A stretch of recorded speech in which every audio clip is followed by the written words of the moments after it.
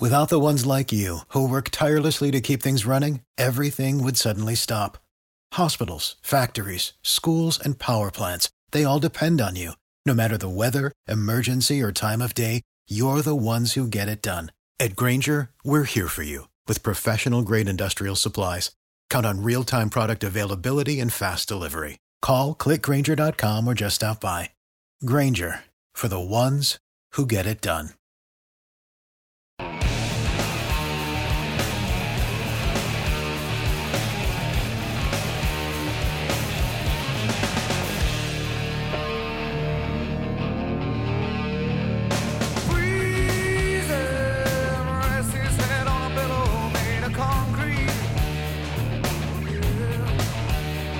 This is Sandy Clough and Sean Drotar on Mile High Sports.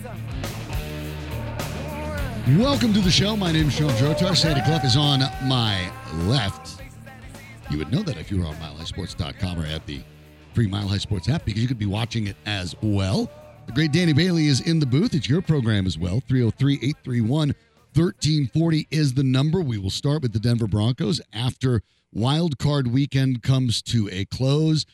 You and I were right, and you were on it almost a week ago, Sandy, that the Eagles were a mess.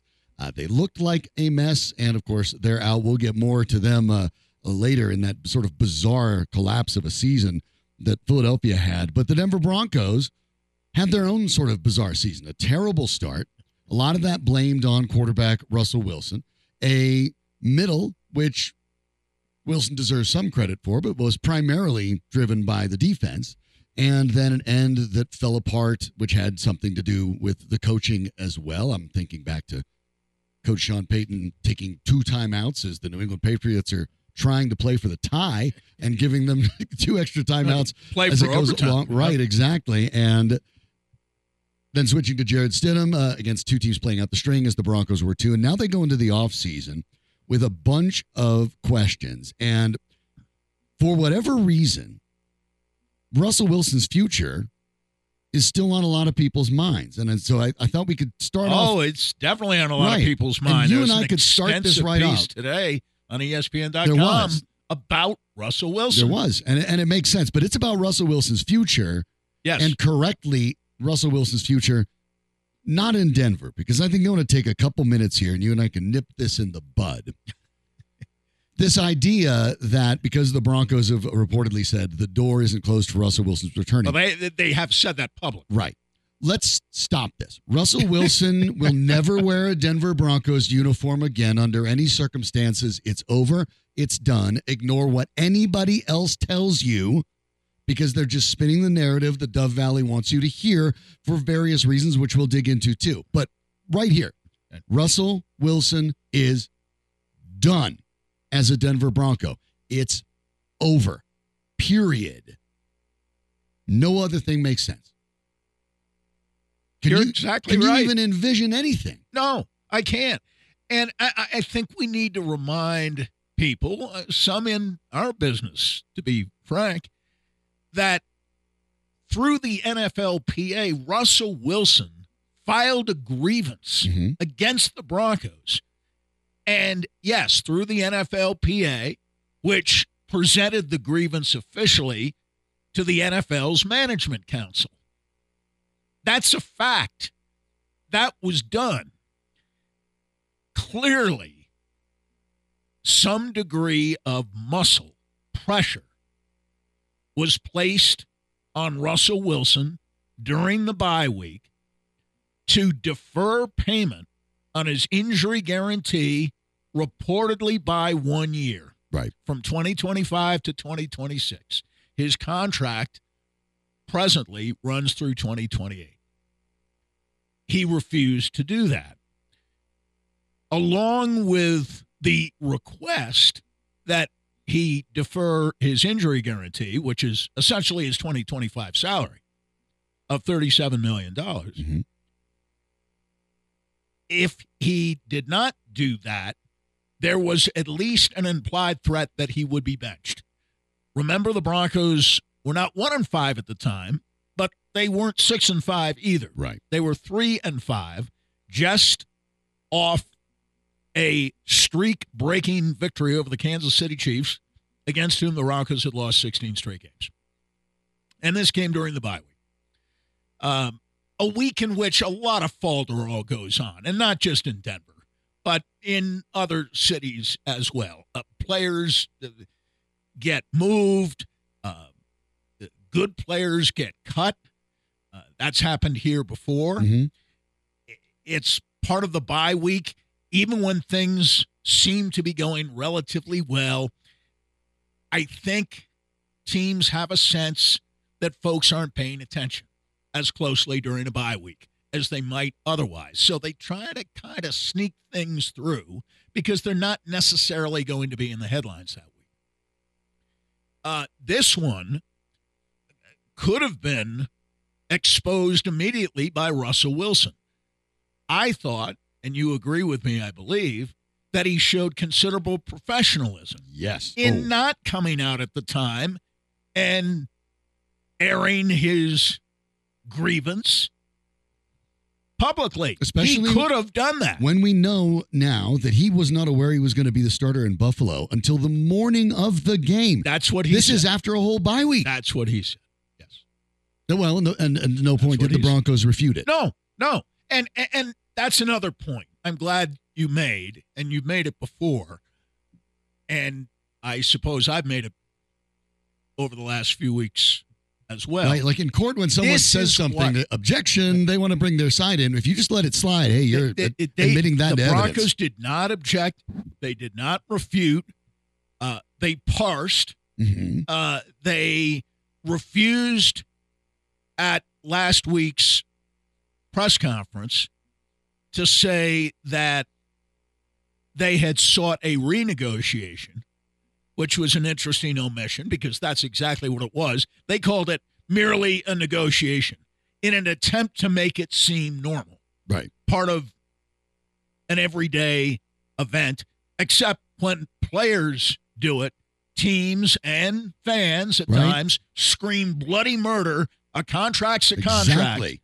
But when the team tries to pull a fast one,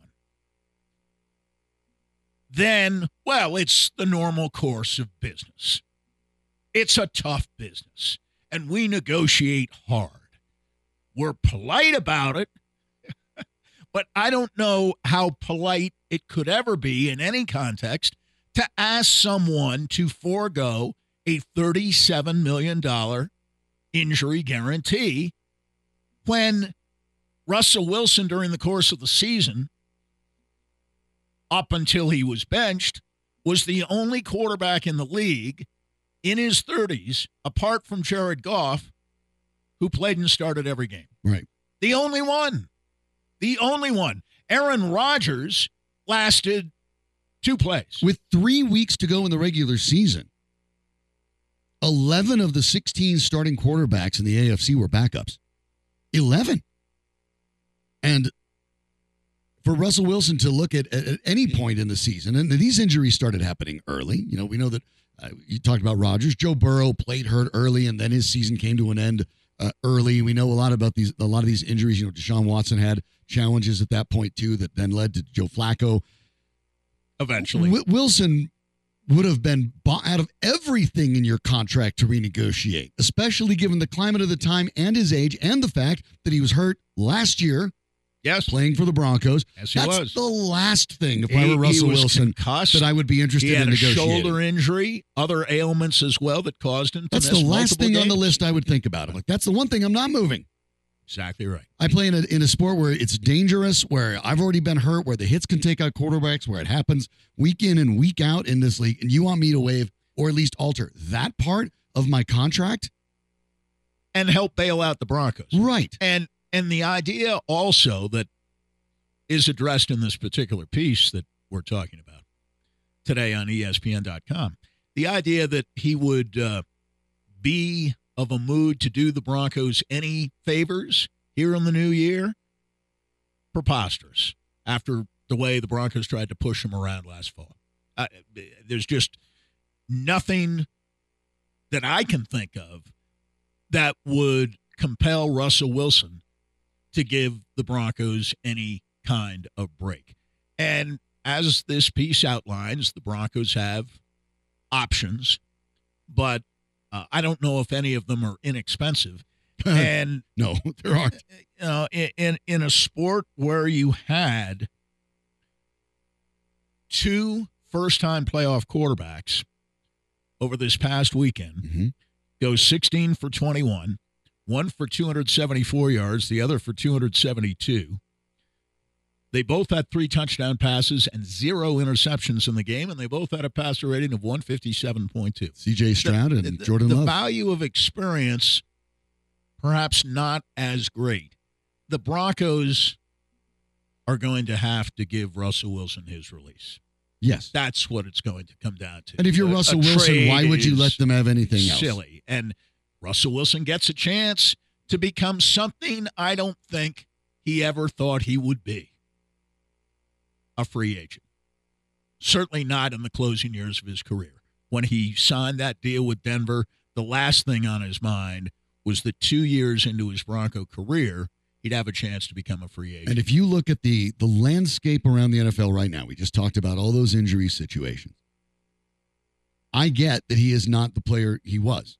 It's also hard to parse what kind of player he is now because Sean Payton didn't do him any favors because obviously he was trying to get rid of him. And that's something that when you look at it in hindsight, which is something actually you and I looked at in real time, yes, but especially looking at hindsight, if it is not an outright sabotage, I don't think it is because I don't think Sean Payton can stand losing. It is certainly understanding that I'm not necessarily going to put Russell Wilson in spots where he's the most comfortable. I'm going to only put Russell Wilson in spots where I'm the most comfortable with Russell Wilson, which is to say not very many. The fairest thing you can say about Sean Payton was that this was always square peg, round hole.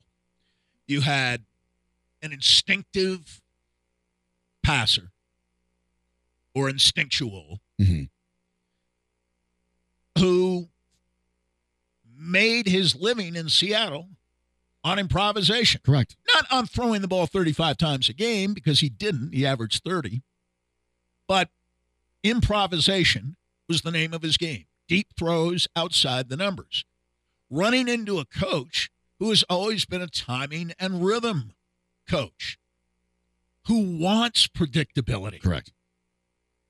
Almost demands it. Predictability is, Almost I think, demands Sean it. Payton's top priority as a quarterback. Right. Predictability, absolutely. And someone who surgically, as Drew Brees did for all the years in New Orleans under Sean Payton's coaching, tutelage, instruction, whatever you want to call it, he wants a quarterback who dices the defense bit by bit by bit, just dices up the defense. Which is a perfectly inside the solid numbers, approach. not outside the And numbers. that's a perfectly valid approach to defend Sean Payton's at least strategic acumen. Right. That is a perfectly That's his valid offense. approach, which you'll see quarterbacks do left and right. As a matter of fact, all you have to do now is look at the adjustment, and I get it was not his best career, but the adjustment that Patrick Mahomes made this year, which is still an improvisational quarterback to an extent, but this is a guy that has done, as defenses backed off, not letting him have the deep throws, decided in between the numbers to start dicing defenses 6-7 yards at a time. It's a perfectly valid strategy that can be effective in today's NFL. So I'm not suggesting that what Payton wants is unreasonable In and of itself. in and of itself. Right. Correct. I don't think that's necessarily it. This just wasn't a fit from the get-go. Over at ESPN, It wasn't personally or professionally No. ever going to be a fit. And the line of Payton that was in Seth Wickersham's story, and we talked back in August about this with Seth Wickersham himself. Yes. And we kind of laughed about it because we didn't think, and I still don't think, the quote, again, set apart from everything else that we know about Sean Payton not wanting Russell Wilson around from day one, really. Correct. Not a shock. This seemed a kind of observation that we would make, wise guys that we are. Remember the quote that he gave to Seth Wickersham about what he had told Russell Wilson early on after he became the head coach of the Denver Broncos. stop kissing babies. Right. You're not running for public office. Russell Inc. needs to be drawn down, at least by you. Your priority needs to be football, and by priority, I mean 24/7, 365. And coming off of his worst season of his career, that wasn't an unreasonable suggestion at the time. And I thought it was kind of I would never associate Sean Payton with a cute line, but I thought it was a cute line. I mean, yes, there was truth in that demand, and I would have hoped that any head coach coming in here in back of Nathaniel Hackett, who was fine with Russell Wilson kissing babies and setting up shop on the second floor, as was general manager George Payton, who the last time I looked is still the general manager of the Denver Broncos for reasons that I don't entirely understand. Yeah, but that's a discussion as well. That's part of the dysfunction out in Dove Valley. But that line should have given us a hint.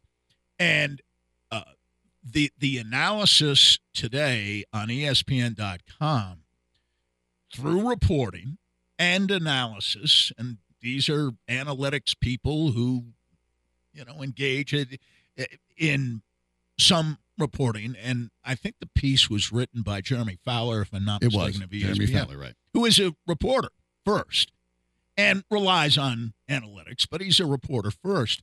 And he spoke with executives, particularly from the American Football Conference, for this piece, and they said this about the 5-game winning streak and what happened and what might have changed.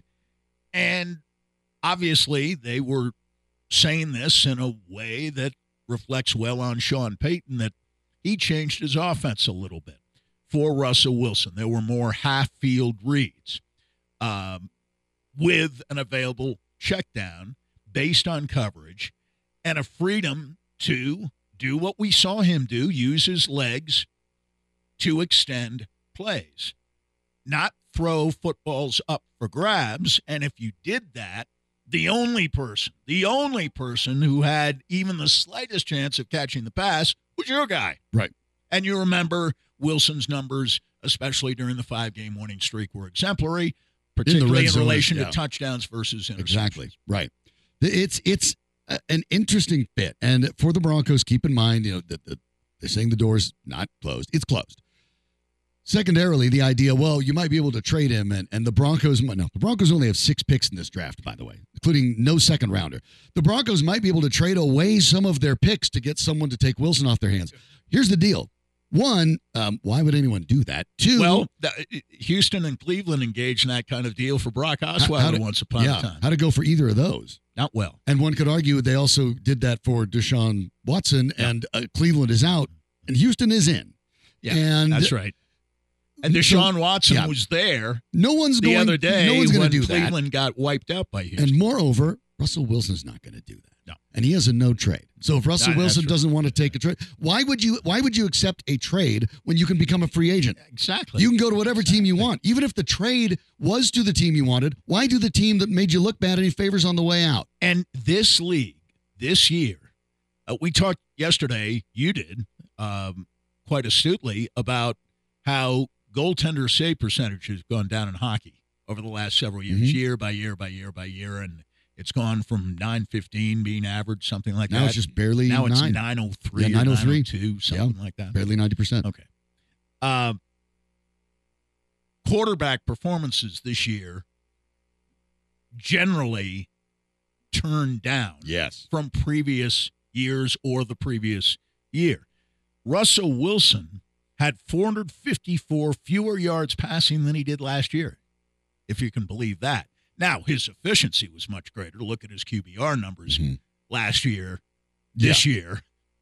And QBR wasn't even his strong suit compared to passer rate. 454 fewer yards than he had last year with 5 more pass attempts this year, even though he was benched late in the year. 6.8 air yards per attempt was a career low for Russell Wilson, and ranked him 37th out of 48 quarterbacks who threw at least 100 passes in 2023.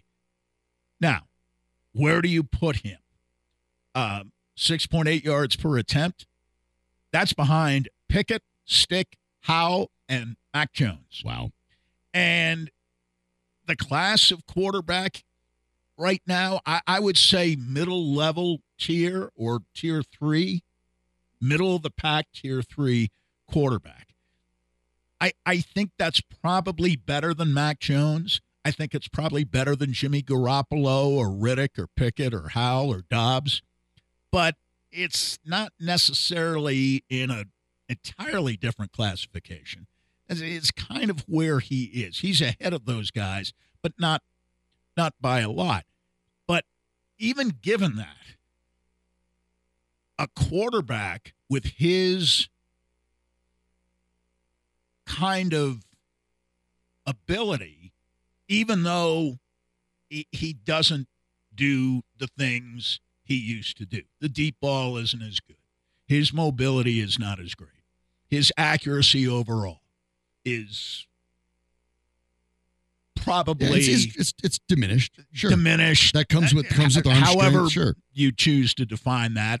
Completion percentage actually is around career norms. But he's unquestionably a guy who needs a very strong running game and a good defense.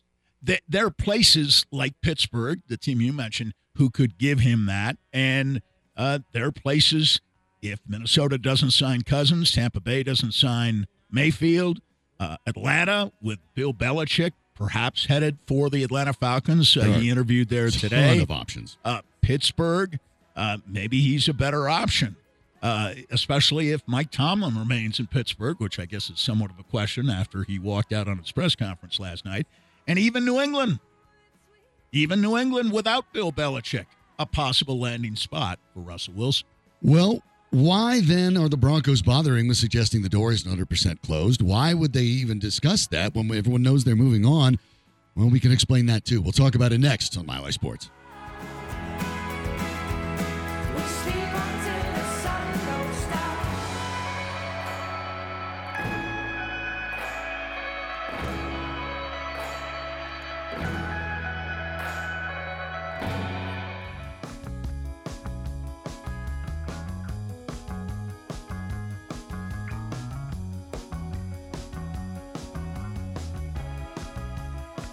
Sandy Clough and Sean Trotar, presented by Superbook Sports. Download the Superbook app and start winning today at superbook.com. Here's Sean and Sandy. Talking about Russell Wilson's future, which is not with the Denver Broncos. Your thoughts on that as well. 303-831-1340. Love to hear them. Do you believe what you're hearing out of Dove Valley? Well, Sandy and I don't, and I'll tell you why I don't in this case, and I think it's pretty clear. I suspect, Sandy, you're of a somewhat similar mind. Presuming that the way things were parsed, and I think you laid it out beautifully a couple minutes ago, that Russell Wilson is at least more or less accurate when he said he was pressed to remove his injury, or at least alter his injury clause in his contract, or he'd be benched, and he didn't even know he was going to be starting after that whole bye week until the morning of the Buffalo game. Broncos haven't directly pushed back on that, and the Broncos, like most NFL teams, will directly push back on things that they know are not accurate. Part of this now, the idea that Russell Wilson could come back, look, this is more just trying to mitigate the damage. The Broncos got caught with their hands in the cookie jar, and the union served them notice. The NFL has kind of let it sit for now, but Sean Payton has a deep-seated belief, this is not me speculating, this is his own words in the USA Today prior to the season, that Roger Goodell is out for him. That Roger Goodell, the Wickersham piece, too. And has a thing is out for him. The Goodell's been notably silent on this whole thing, despite the fact this is going to result in the biggest dead cap hit in NFL history. That this is a former crown jewel organization in the NFL that was sold for the most of any team in history right up until the most recent team, and that'll continue to happen. But the wealthiest owners in the league own the Denver Broncos. Roger Goodell's been notably silent. And I think the Broncos are understanding they're trying to backpedal. There could still be some room. Well, we could negotiate a trade. If Russell Wilson wanted to go somewhere, we'd accommodate him. This is an effort, and it's two-pronged, in my opinion, Sandy. It is an effort by the Broncos, and by the way, that on the football side, the Broncos and Sean Payton are one and the same. George Payton works for Sean Payton. Everyone works for Sean Payton, period. Okay? The ownership side is slightly different, but even they, to an extent, really work for Sean Payton. When you got into Sean Payton business, he runs the show. He knows football more than they know it. He knows the NFL more than they know the NFL. I gave Penner credit last week, actually, for saying at one point, they were talking about the uniform change, right? Right. He said, I just always thought if you want to change uniforms, you inform the league, and the next year you had new uniforms, and it doesn't work that way. No. And he was self-deprecating the way he said it, and it was fine. Some of us who have followed the NFL for a long, long time know that, yes, changing uniforms, and I'm not talking about having 15 different alternate jerseys. I'm talking about changing the basic your base, right? Uniform, right? That takes a long time. They have to go through a lot of bureaucratic with nonsense, with partners and all that sort of stuff. But what the Broncos are doing with Wilson, I think, is two-pronged. One, they are trying to avoid the wrath of the NFLPA and the looming specter of Goodell, who is, I think, becoming increasingly absent by his lack of commentary. Now, in the past decade or so, Roger Goodell has, unfortunately, had a comment or two on the Denver Broncos in his State of the League address over the week prior to the Super Bowl, almost every year, for years. Might be doing it again. Might be on this issue. But the Broncos are trying to mitigate that by indicating, oh, no, purely a football decision. We were out of it anyway. We wanted to see a spark. Russell might be able to come back. Whatever they're throwing out. Oh, if Russell Wilson wants a trade, we'll try to accommodate him, knowing that Russell Wilson doesn't have to want to trade. He can pick any team he wants. Or you can just pay him. He'll take that too. But you're not gonna, and he knows it. But all this is to kind of hold off the NFLPA and the NFL from making this uglier, because it could happen. The other part of it is for the remaining fans, and there are plenty of them, I speak to a lot of them, that look at it and say, well, Russell Wilson wasn't as good as I thought, so the heck with him, I don't care what happens, blah, blah, blah. Yeah. They're counting on those fans to scapegoat Russell Wilson and leave the Broncos out of it if they eventually have to move on. Well, we tried to trade. I'll tell you, spoiler alert, folks, this is coming. Well, we tried to trade Russell Wilson. We tried to trade him, but he wouldn't waive his no trade. And so we had to release him. That is coming. Mark my words. You can record it right now. Thursday, it's Tuesday, January 16th, 4:31 p.m. Bookmark it. The Broncos will be saying something like that soon enough. We tried to trade Russell Wilson, but we just couldn't find a fit. Russell didn't find what he wanted. That's coming. You've heard of teams criticizing players after they're gone. Right. You ain't seen nothing yet. Correct. Because Russell Wilson's out the door already. He cleared out his locker, and he knows it's not getting refilled. So the Broncos are trying to, one, make it seem as if they're still trying to, oh, no, this was a total football thing, no big deal, even though they know it's not, but for appearance's sake, because the NFL in general, right, protect the shield, if you can make it at least not look so bad, the league is historically willing to gloss over a lot. Uh-huh. So the NFL, that's part of this process. The second part of it is to make sure, because Sean Payton is staying and Russell Wilson is not, to ensure that the fan ire, as much as possible, is pointed at the guy on the way out the door, as opposed to the guy who's still in it, who wants you to buy season tickets. That's what the Broncos are trying to do. And it's just that simple. And they're, at the moment, planning to do both of these things simultaneously. And you know what, Sandy? Here's the thing. Maybe I'm being cynical. I think it's probably going to work with a large segment of the Broncos population. And maybe even the NFL. Might quibble over how large a segment, but it's the old line. You can fool some of the people some of the time, and the Broncos are counting on that. You can't fool all the people all of the time, but you can fool some of the people some of the time. They're counting on Wilson's professionalism just to keep it quiet, not rock the boat, go get join his new team, and go on with his life, and hopefully make it look smooth enough that Goodell doesn't have to deal with it. Because I would imagine now, after Bountygate, and then after this, Roger Goodell, somewhere in the back of his head, has got to be like, this guy, again, comes right back into the league. His first year. And now I have to deal with this again.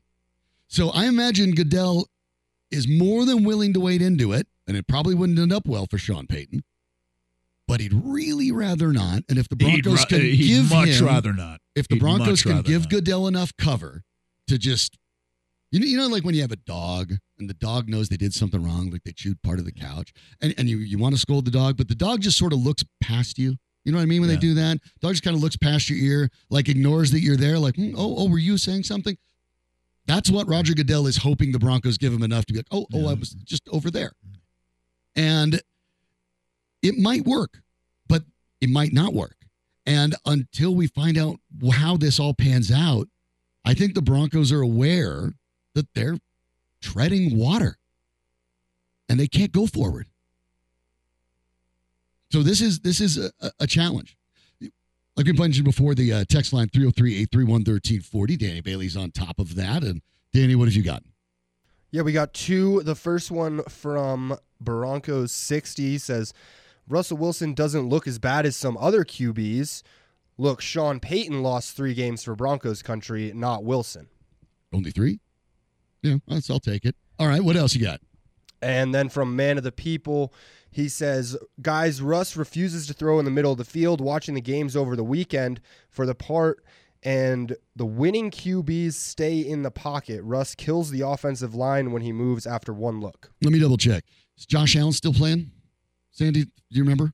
Is Lamar Jackson still playing? Is he going to be the MVP? I'm just trying to recall real quick here. Okay, is Baker Mayfield around as a pocket passer? I wouldn't buy into all of that. Can you win in the pocket? You bet. Can you also win outside the pocket? You bet. Yeah, and Love and Stroud in particular would make subtle moves, which Brady and Manning used to make, and they weren't mobile. Stroud's best play of the game, he was almost at the right sideline. Within the pocket, yes, but it isn't quite as cut and dried as all of that. And no, Wilson is at best serviceable with the right team, with a very, very strong running game, which Denver did not have for whatever reason or reasons, with a very good defense. And I think Denver's defense pretty much improved across the board as the season went on, but there were occasional reminders, particularly against the Raiders at the end of the year, that the defense wasn't all of that. And ESPN ranked its 100 most valuable players. Piece came out today, and only one Bronco defender made the list. No more than 2 at maximum. And you had Patrick Surtain at 42. Now, if you're looking for Justin Simmons, I don't know what Garrett Bowles was doing ranked 52nd instead of Justin Simmons being there. To my mind, Justin Simmons is the Denver Broncos' best player, period. I thought he had the best year. Now, was he the healthiest player? No.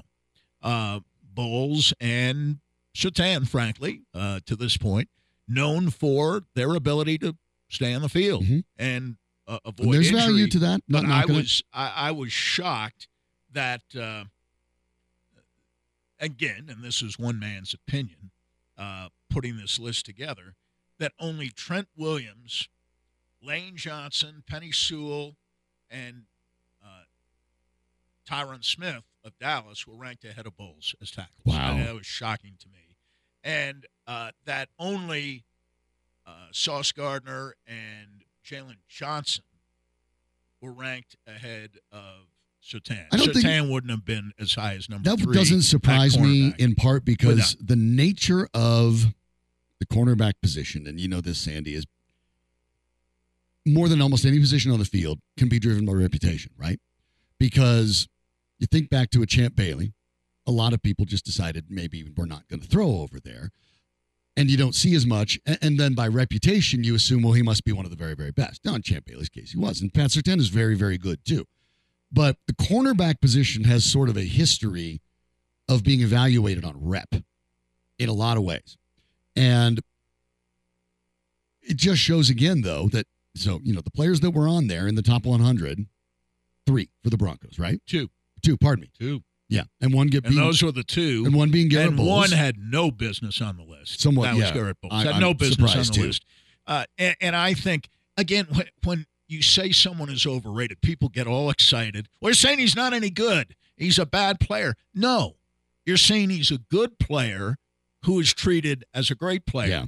Patrick Surtain is a good corner, is treated as a great one. He is not a great cornerback. Not at this point. I always look at those sort of rankings and figure, would I trade the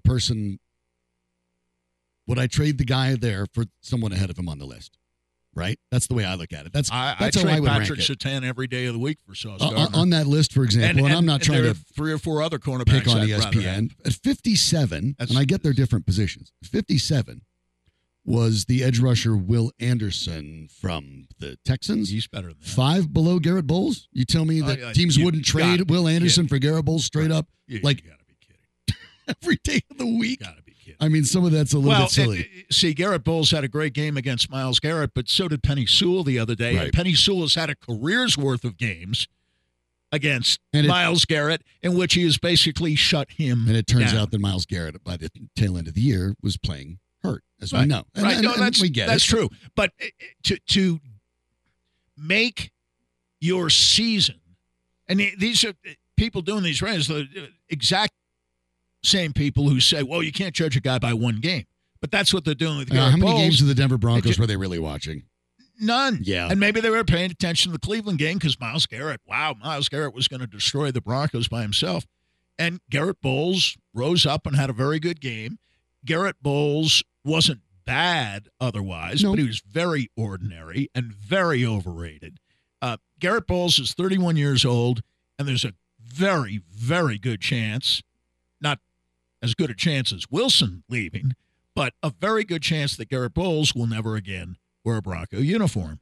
I'm not saying they have a suitable replacement for him, certainly around right now, but if Garrett Bowles is one of the top 5 tackles in the NFL, then I wonder about the person making that judgment who's watching any football. Pro Football Focus, and we'll kind of touch this and move on. Overall rankings among tackles this regular season. Number 1, Sewell. Maybe not a shot. I think he's the best. Number 2, and Laramie Tunsil's very good. Trent Williams. I said Penny Sewell, Obviously. and I meant Laramie Tunsil has a career's worth of games. Yes. Sewell over dominating with Detroit, Myles obviously. I misspoke. Sewell and Williams, number 1. Tyron Smith, obvious. number 5. Yeah. Okay. Garrett Bowles, number 21. The 21st ranked tackle in the NFL. Do I think according he's to Pro a Football top 20 Focus. tackle? I don't know, maybe. But he's certainly not a top 5 tackle. But if you're in the top 20 in tackles, you're not one of the top 55 players in the league. No, of course not. I mean, I looked at the that, math does not and work out. You go through this exercise, which they do on shows from time to time. Who does not belong? Mm-hmm. Yeah. And in that area, certainly, wasn't that between old 50 Sesame and Street? 60, One of these things is not like the I other one. can see 9 guys who might have been ranked higher, but they're basically in the same area that they should be in. And then there's Garrett Bowles. We'll get back to the Broncos a little bit later, but the Colorado Avalanche came up a little bit short last night in Toronto. They get back at it tonight. And took a shot after the game from the newest Avalanche spokesman, Devon Toews, who wasn't quite as fiery as he was a few weeks ago, but once again critiqued harshly the Avalanche performance. Well, they'll have an opportunity to put it into action tonight. Second night of a back-to-back for the Avs. We'll take a look at them next on Mile High Sports. Girl, this beautiful girl with eyes the size of the ocean. This man, this dutiful man.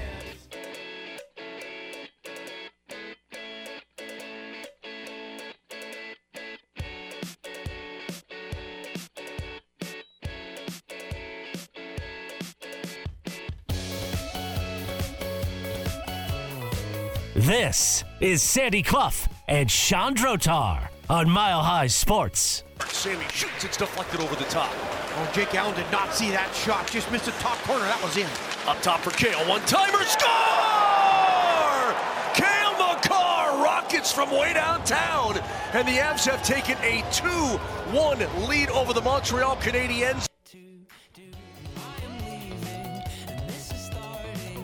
That, of course, is the sound of folks at L2 TV. Mark Roger, Mark Rycroft on the call. The Avalanche fall to the Montreal Canadiens as Joel Armia scores the game winner with about 4:10 left on the clock. Cale Makar with a 3-point night, a goal and 2 assists, as you heard right there, playing nearly just a couple seconds shy of 30 minutes last night. Nathan McKinnon, by the way, only a couple of seconds up to short of 29. Right. Mikko Rantanen at 29.18. Jonathan Drouin at 27.09. This team is going to lean very heavily on that top line for a while, with Valerian Nichushkin being gone. While and the top defense team. Yes, while it is possible that Arturi Lehkonen, who's on the trip, could potentially return near the tail end of it. He won't be in tonight when they take on Ottawa. Presumably the backup goaltender, which is Justus Annunen, will be in net. Ivan Prosvetov had a bad outing last time. Jared Bednar does not have much of a doghouse, but Prosvetov appears to have found it and appears to be dwelling in it at the moment, and the Avs are more interested in giving their top prospect another crack at it this evening. But well, it's a good opportunity, and I understand Noonan's young, but he's not 19 or 20 either. No. And it's time to play big boy hockey. And I'm not saying he's the future answer as your starting goaltender, but he at least should be prepared enough by now to serve as a backup for 2025. He's 23 games. years old. He'll turn 24 in March, and he's not a prospect anymore. I mean, you got to perform. Yeah, at this point. At this He's point, been it in really this does, organization for a long enough time. It does feel like it. It's time to play. Yeah, and so I think there is something to that. Yeah, drafted in the 2018 draft, right, 64th overall, so not an insignificant investment. No. And I think the Avs have expectations, and it probably is worth it. There was an opportunity last year for him. He wasn't able to lock that down, which is why the Avs went towards Prosvetov, who I'm not convinced cannot be an NHL backup. There are a lot of things to like. Well, how old is Prosvetov? You said 25, right? I think Prosvetov's 25, He's not that much older Not that than much, Annunen. no. So, I think Prosvetov is raw. Annunen probably is raw, too.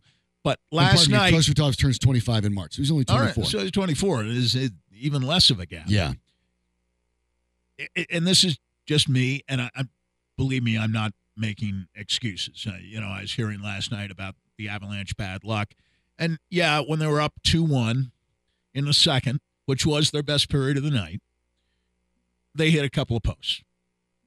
Montreal, in a 2-2 game, also hit a post. So I don't want to hear about how unlucky the Avalanche were last night. And I'm not making excuses here at all, and we'll hear from Toews in a moment, and he definitely wasn't making excuses. What I will say is this: Georgiev let in at least 2 bad goals last night, and I thought they were goals let in by a fatigued goaltender. I agree with you. Tired. I think he's tired. And I not only think if Annunen shows well tonight, I know it's Ottawa. If he shows well tonight, I wouldn't be averse to starting him in Boston on Thursday Well, like night. you said, it's time to play big boy hockey, right? Get out there and show you can do it. And your job as a backup is to take the weight off of your starter. And so, hey, that's what you got to do. And wasn't Bednar himself the one who said earlier this year, hey, when we give Georgiev a break, we want it to be a real break. Right. Not just a day. In fact, I think Not just 2 days. I think he suggested he'd like to give him like week. 5 or so. Yeah, exactly. Like 5 to 7 days. Mm-hmm. And rest. Someone's got to find a way to do it. So, Annunen, if he performs well tonight, I'd throw him out there again on Thursday. The game was tied last night, 3-3 on Devon Toews' goal, his 7th of the season. It's one of those assists from Makar, as we discussed. Rantanen on the other. Toews, a couple weeks ago, almost surprisingly, somewhat mild-mannered guy, had some interesting responses to not only the question, but more importantly, media members who are young and maybe want to get into this business. The follow-up question by Katie Goss kept him talking. Toews, after the game yesterday, per Altitude TV, went back at it. Didn't feel like this was a game where there was anything glaring that you guys did or didn't do. How would you kind of assess the loss in this one? Yeah, just kind of an average performance by us. Not anything great, not anything overly bad either. Good enough to be in the game, but not one where you walk out and say you just kind of deserve to win either. So, we didn't do enough as a team to generate enough and defend hard enough tonight to walk away with a win that we were confident in, and bounces, whatever it is, happen and they go the other way, and that's just kind of the night it was. That is Toews once again saying, again, effort is the problem. And what he said last time when he was talking to Katie, and you heard her there as well, was that there were guys thinking they were playing their hardest, and I'm paraphrasing a bit, that really weren't. And it feels as if thought maybe they were playing well, and they weren't right, playing. and then maybe Toews hasn't backed off that and hasn't seen the changes. I don't think so. And he's the guy now you go to. I think when you're looking for a critique after a loss like that, and he said to the writers, a lot of average, same thing he told Katie, not good enough. And the one thing he emphasized with the writers anyway, we got to drive play a little more in a game like this. And he didn't say Montreal's a bad team. And Montreal's not a bad team. Montreal's a team. Mediocre. They're 18 and 7. Mediocre. It's hard to be much more mediocre. Right. Thoroughly mediocre. And they really can't score. There's no excuse for giving them 4 goals. And Georgiev wasn't great, but they had 34 shots on goal. That's ridiculous. Playing against the Avalanche, I don't care where you're playing the game. Montreal should not have more than 20, at most 25 shots on goal. And they had 34. And a lot of them were, as you would call the and high the Avs danger. had 35. Yeah. Yes. And the last goal, the one that won the game,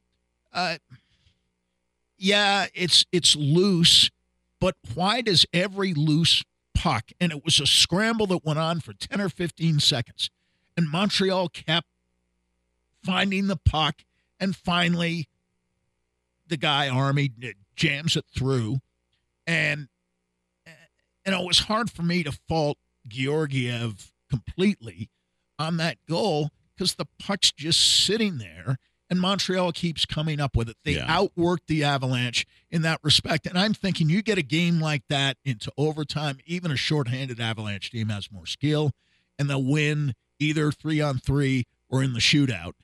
And, yes, Allen was better than Georgiev, but not by a lot. And, here are the numbers. The game involved no hitting whatsoever. Yeah, it was definitely a skating game. It was a no-hitter, fewer than 20 hits in the game combined. Very few penalties.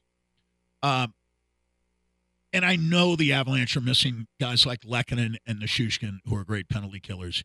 But Montreal had 2 power plays, and they scored 2 power play goals. That lost the game. You lost the game in the penalty kill. Simple as that.